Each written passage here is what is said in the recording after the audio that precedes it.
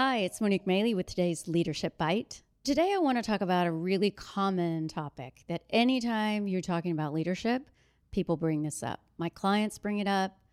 When my clients want me to work with someone on their team, they bring it up just because it's something that shows up either as there's too much or there's not enough. And the word I'm going to talk about today is confidence. I really want to look at confidence actually has two sides of the same coin. One is the confidence that we have in ourselves, and the other is the confidence that other people have in us. And I think it's important to think about the difference because one really is about our own mindset and what we believe about ourselves. And the other is about the perception, how we show up, and whether people can have confidence in us. So today I really want to talk about mindset, having confidence in ourselves.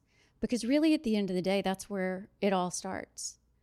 If I don't feel confident in what I'm saying, if I don't feel confident in the room that I'm in, if somehow I believe I don't belong in that room, I'm not ready for that job, I'm scared of these board members, then my insecurities, my concerns, that's going to be what they see.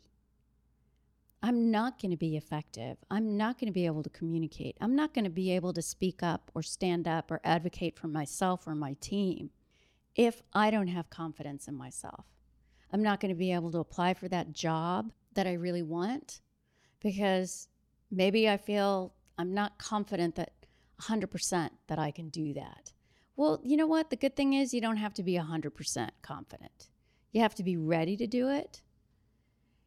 And so what I like to do with my clients when we're really dealing with a mindset challenge around confidence is write down your successes, even your micro successes. One of the things that I love to do is every week I have so much going on that I can feel by the time I get to the end of the week that I didn't accomplish much.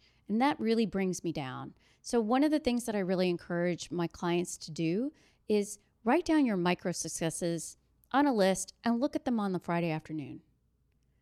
That micro success might be that you got a meeting with somebody. That micro success may be that you sold X number of programs. That may be that you were bold enough to have a conversation with your boss that you hadn't wanted to have before, or that you worked out an issue that you had with a coworker, or you solved the problem on the code that was creating havoc. Whatever that may be, however big, however small, write it down.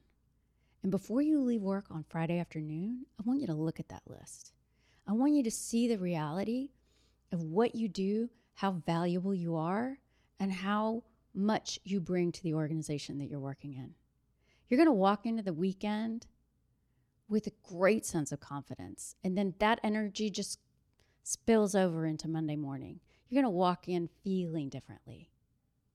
There is something about the internal mindset of confidence which can make the biggest difference in how people perceive us and how we do our work and where our career goes.